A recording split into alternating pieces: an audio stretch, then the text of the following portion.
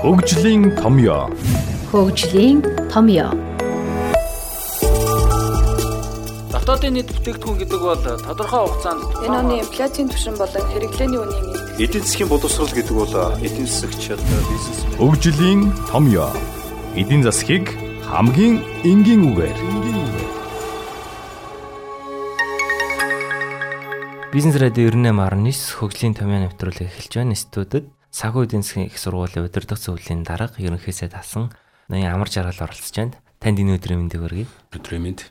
За тэгэхээр бид хоёрын өнөөдрийн ярилцах сэдэв бол улсын эдийн засгийг хэрхэн удирддаг вэ гэдэг сэдэв байгаа. Тэгэхээр ер нь одоо эдийн засгийг та одоо ерөнхий сайд байсан эдийн засгч хүн те яг эдийн засгийг яаж удирдвал оновчтой байдаг вэ? Гэхдээ тэр ном ёсоор нь жамаар л удирдвал одоо оновчтой байх ёстой л доо тийм. Тэгээ хамгийн гол нь эдийн засаг гэдэг маань юу вэ? Ямар элементудаас бүрддэг үлээ, тэрийг удирддаг, залдаг ямар хэрэгслүүд байдаг, ямар хэрэгсэл нь ажиллаж байхад ямар үр дүнд хүрдэг өнтер гэдгийг бас нэг ядарнаж гадарлаж харж иж тэрнийхээ дагуу удирдах зохион байгуулалт явах хэрэгтэй байна л да. Жохон дэлгэрэнгүй тайлбарлал ямар үзүүлэлтүүдийг ер нь харж байх хэрэгтэй бол. Гэхдээ одоо жишээ нь одоо улсын төсөв гэдэг нэг хүч хэрэгсэл байна шүү дээ. Тэгээд бид нар бол сангийн бодлого гэж нэлээд өгдөө. Өөрөөр хэлбэл ганцхан төсөв бүрдүүлэх гэдгээс биш хөгжлийн одоо бас нэг чиг хандлагуудыг тодорхойлдог хэрэгсэл юм а гэдэг. Тэгэхээр тэр сангийн бодлогоороо дамжуулаад эдийн засгийг чухам яаж удирдах уу гэж асуудал гарч ирж байгаа юм л да. За тэгээд сангийн бодлого гэдэг маань бол улс орны хөгжлийн ирээдүйг чи яаж харж байна? Хөрөнгө хүчээ хаана яаж төвлөрүүлэх гэж байна? Энийг хэрэгжүүлэхийн тулд чи ямар их усүрийг ханаасаа яаж гаргаж авах гэж байна гэдгээ бол бас давхар хараал явчихж байгаа. Тэгээд тэр маань бол явсаар угаад эцсийн дүндээ аж ахуй нэгж байгууллага хөв хүн дээр хүрээд ирэх дээрээ бол нэг талаасаа орлого болоод ороод ирж байгаа, нөгөө талаасаа бас зарлага болоод гараад явчихж байгаа шүү дээ. Шинэ зарлага гэдэг юм бол одоо чиний төлж байгаа татварууд байна тийм ээ, төлбөрийн хэлбэрээр. Орлого гэдэг юм бол чиний цалин хөлсөөс өсвөлэл одоо бусад хэлбэрээр орж иж байгаа орлогууд ч юм ээ. Тэгээд тэр бүгд чинь бол бодит илэрхийллээрээ одоо бодит орлого гэж ярьдаг тийм ээ. Тэр үгээрээ чиний амьдралыг бол дээшлүүлж яхал учиртай юм л да. Шинэ ганцхан имийг авахт нэг тийм хэсэг одоо сангийн бодлого гэдэг. За дээрэс нь мөнгөний бодлого гэдэг байж байгаа. Гадаад худалдаа энэ төр гэл ингээл өчнөө ол юмнууд байгаа л да. Улсын төсөв одоо алдагдaltaй батлагддаг ихэнх тохиолдолд. Энэ юу нэг яагаад гэдэг юм бол? Үгүй чамд орчих орлого чинь чиний гаргаж байгаа зардлаас л бага байна л гэсэн үг шүү дээ. Орлого зарлага хоёр чинь тэнцэхгүй байна. Зарлага нь илүү гарчгаад байна л гэсэн үг тийм. Тэгэхээр төсөв алдагдaltaй л гарч ирээд байгаа шүү дээ. Ер нь төсвийг алдагдaltaй батлах нь зөв. Тэг чинь харьцангуй ойлголт. Яг зүгээр онлын хөвд нэг юм ярьж болно. Амьдрал дээр бас арай ондоо байдаг. Би хөвдөө юу гэж үздэг вэ гэхээр бол улсын төсөв алдагдaltaй байх хэсэг нь бол тухайн улс орны хөгжлийн одоо тухайн шат яг өнөөдөр ямар шатанд байгаа хөгжлийн ямар шатанд байгаа тэрнээс хамаарна гэж үздэг. Өөрөөр хэлэх юм бол ерөнхий тренд нь дээшээгээ болчихсон эдийн засаг нь айгүй динамик шинж чанартай байхад бол улсын төсөв алдагдaltaй байхад бол болох юм байна. Буруутах юм байхгүй. Ягаад гэвэл тэр алдагдлаа нөх санхүүгийн их усүрүүдийн бол бид нар өнөөдөртөө жолчих нь маргааш тааж жолчих нөгөөдөр ч гэсэн нэг тийм одоо ирээдүйдээ юу гэдэг ачаа дарамт болохгүйгээр шийдэж явах болцоо байна гэж харж байгаа бол өнөөдөр одоо тэр ирээдүйд асар их хэмжээний орлого авчрах юмнуудаа бол өнөөдөр хийгээд явах хэрэгтэй байхгүй. Тэгээ өнөөдөр хийгээд явахын тулд бол тодорхой хэмжээний бас алдагдaltaй төсөв батлаад яваад иж болно. Тэгэхдээ энэ бол бас л нэг хэмжээ хязгаартай л байх хэрэгтэй зохицуулсан л одоо нэг донжийн олсон порцент харуулсан л байх хэрэгтэй. Хитрхи их алдагдaltaй болоод тэрийг удирдах чадгаа болж явж байгаа бол тэр чинь ердөө эдийн засгаас өрөөд өнөөдөр амьдарч байгаа хүмүүсийн амьдралаар тоглоод дуусчихж байгаа. Тэгэхээр энийг ямар хэмжээнд байлгахгүй улсын төсвийн алдагдлыг ямар хэмжээнд байлгахгүй гэдгээ бол маш нарийн тооцож маш ирээдүйтэйгээ уялдуулж харж л шийдэх ёстой зүйл. Өнөөдрийн Монголын нөхцөлд бол алдагдaltaй батлах нь зөв буруу юу? Одоо манай Монгол өнөөдөр бол нэг хүсээд алдагдaltaй батлаад байгаа юм биш. Хүсээгүй алдагдaltaй байгаа юм. Өөрөөр хэлэх юм бол тэн дээр бол их сонгоод байгаа юм байхгүй. Миний түрүүний ярьдаг бол бодлогын хувьд би ийм зардал гаргаад тэгээд жилийн дараа 2 жилийн дараа 5 жилийн дараа асар их хэмжээний орлого олох юм шүү. Тэрнийхээ ирээдүйнхээ ямиг хөрөнгө оруулалтын их усүрийг би өнөөдөр гаргая гэж тооцож байгаа учраас хийж байгаа нэг шийдэл. Өнөөдөр бол улсын төсөв алдагдaltaй байгаа бол угаасаа л бодит байдал маань энэ.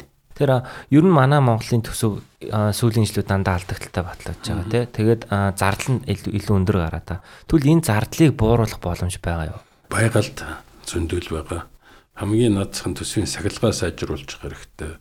Төсвийн гүйцэтгэлд тавих хяналт шалгалтаа бол сайжруулах хэрэгтэй. Төсөв бүрдүүлж байгаа тэр аргачлал дээр арай жоохон орчин үеийн арга хэрэгслүүдийг ашиглаад гэх мэтчлэн ингээд нэг тодорхой арга хэмжээнүүд авахд бол улсын төсвийн зардлыг бол бас тодорхой хэмжээгээр бууруулж болно бол. Эдийн засагч Эренчин Нэмэн амар жаргал Москва хотын улс ардын аж ахуйн дээд сургуулийг эдийн засагч мэргэжлэр Мастрихтийн менежментийн олон улсын институтын тусгай сургалтыг 1992 онд, Баруун Онтариогийн их сургуулийн тусгай сургалтыг 1993 онд тус дүүргэн, Брэдфордын их сургуульд шинжлэх ухааны магистрийн зэрэг хамгаалжээ. Амар жаргал 1991 онд Эдийн засгийн коллежийн захирлаар томилогдсон. Шинэлэг сургалтын систем нэвтрүүлэн ажилласнаар одоогийн санхүү эдийн засгийн их сургуулийг бий болгосон байна. Тэрээр Монгол улсын их хурлын гишүүн, Монгол улсын засгийн газрын гишүүн, гадаад хэргийн сайд, Монгол улсын 21 дахь ерөнхий сайдаар ажиллаж байсан. Тэгэхээр 2019 оны төсөв урьдчилсан байдлаар сая тавигдлаа шүү дээ. Тэр энэ тал дээр таны байр суурь. Гэхдээ би нэг сүрхий гайхаагүй. Нэг байдгал төсөв, иймэрхүүл төсөв орж ирдэг. Яг хөө зүгээр зарим нэгэн макро үзүүлэлтүүд нь бол сайжирсан гайгүй үзүүлэлтүүд орж ирсэн байна лээ. Тэгвэл энэ маань бол нөгөө сонгуулийн өмнөх жилийн төсөв шүү дээ. Тэгэхээр сонгуулийн өмнөх жилийн төсөв ямар байдаг вүлээ? Яг тэр доголдол одоо эмгэг тэр бүгдийг л тусгасан байна гэж би хувьдаа үзэж байгаа. Ялангуяа улсын төсвийн зарлах талыг бол маш их нэмсэн байгаа. За улсын төсвийн орлого тал дээр бол одоо нэгэнт зарлагаа юм өндөр тусгачихсан юм чинь бас нэг орлогын их усврыг бариулах гэдэг нэг баланслуулах гэдэг бас нэг хэд хэдэн туйлын эргэлзээтэй их усврүүдийг оруулаад өгчихсөн л харагдчих байсан л да. Тэгвэл яг зүгээр ерөнхий макро үзүүлэлтүүдээ бол хадгалаад үлдчихсэн. Тэр нь бол өнгөрсөн жилтэйгээ харьцуулах юм бол бас хамаагүй дээшилчихсэн тийм л юмнууд харагдчих байгаа. Тэгээд тэр утгаараа бол дажгүй гэж хэлж болно. Гэхдээ энэ чинь хэрэгжүүлэх ёстой юм шүү дээ. Тэгээ хэрэгжүүлэх явцдал чухам хэр зэрэг төсөв болсон байна гэдг нь л харагдана шүү дээ. Улсын эдийн засгийг одоо ингээ удирдах явахад инфляц гэдэг зүйл нь одоо эдийн засгийн хувьд ер нь байх ёстой гэдэг зүйлээр хардаг штэ. Тэгэхээр ер нь манай Монголын инфляцийн түвшин ер нь хэр өндөр вэ? Тэгээ дахиад над чинь харьцангуй ойлголт байхгүй юу? Зарим тохиолдолд 1-2% инфляц ч өндөр байж болно. Зарим тохиолдолд бол 1-2% инфляц бол өстой одоо тэнгэрээс буусан гайхамшигтай сайхан үзүүлэлт байж болно. Тэгэхээр чухам ямар нөхцөлд ямар шалгуураар юу яриад бид нар тэр инфляцийг өндөр байгаа энэ гэж яриа. Яг өнөөдрийн нөхцөл. Өнөөдрийн нөхцөлд байж байгаа инфляц бол би бол харьцангуй өндөр тишээгээ явчихлаа гэж үзэж байгаа. Ялангуяа энэ оны эцэс рүү бол ер нь зүгээр нэг төлөвлөлөөдөөс хэмжээнд байлгаж чадах уугүй юу? Тэрүнд бол би маш их хэрэгэлцэж байгаа. Тэр ер нь бол өндөр байна гэж тэ. Долларын ханш ер нь яг юунаас болж ингэж савлгаатай байдаг вэ? Одоо үнэн өсөдөн л гэсэн үг шүү дээ. Доллар гэж нэг бүтээгдэхүүн байна шүү дээ. Одоо энэ үзэг чинь бол одоо 5 төгрөгийн үнэтэй гэдэг чинь бол доллар гэдэг нэг юм чинь бол бас нэг 5 төгрөгийн үнэтэй байна. Үнэтэй л байхгүй юу? Тэгэхээр ханшигд чинь тэр доллар гэдэг бүтээгдэхүүн чинь л одоо манай Монголд ямар үнэтэй юм бэ гэдгийг л илэрхийлж байгаа шүү дээ. Тэгээд үнэн өсөдөн гэсэн үг үстэй тэр долларын ханш өсөдөн гэдэг чинь. Тэр яагаад юмны үнэ өсдөг? Эрэлт нийлүүлэлтээс нь. Тэгээд тэр нь аль нь их байх вэ?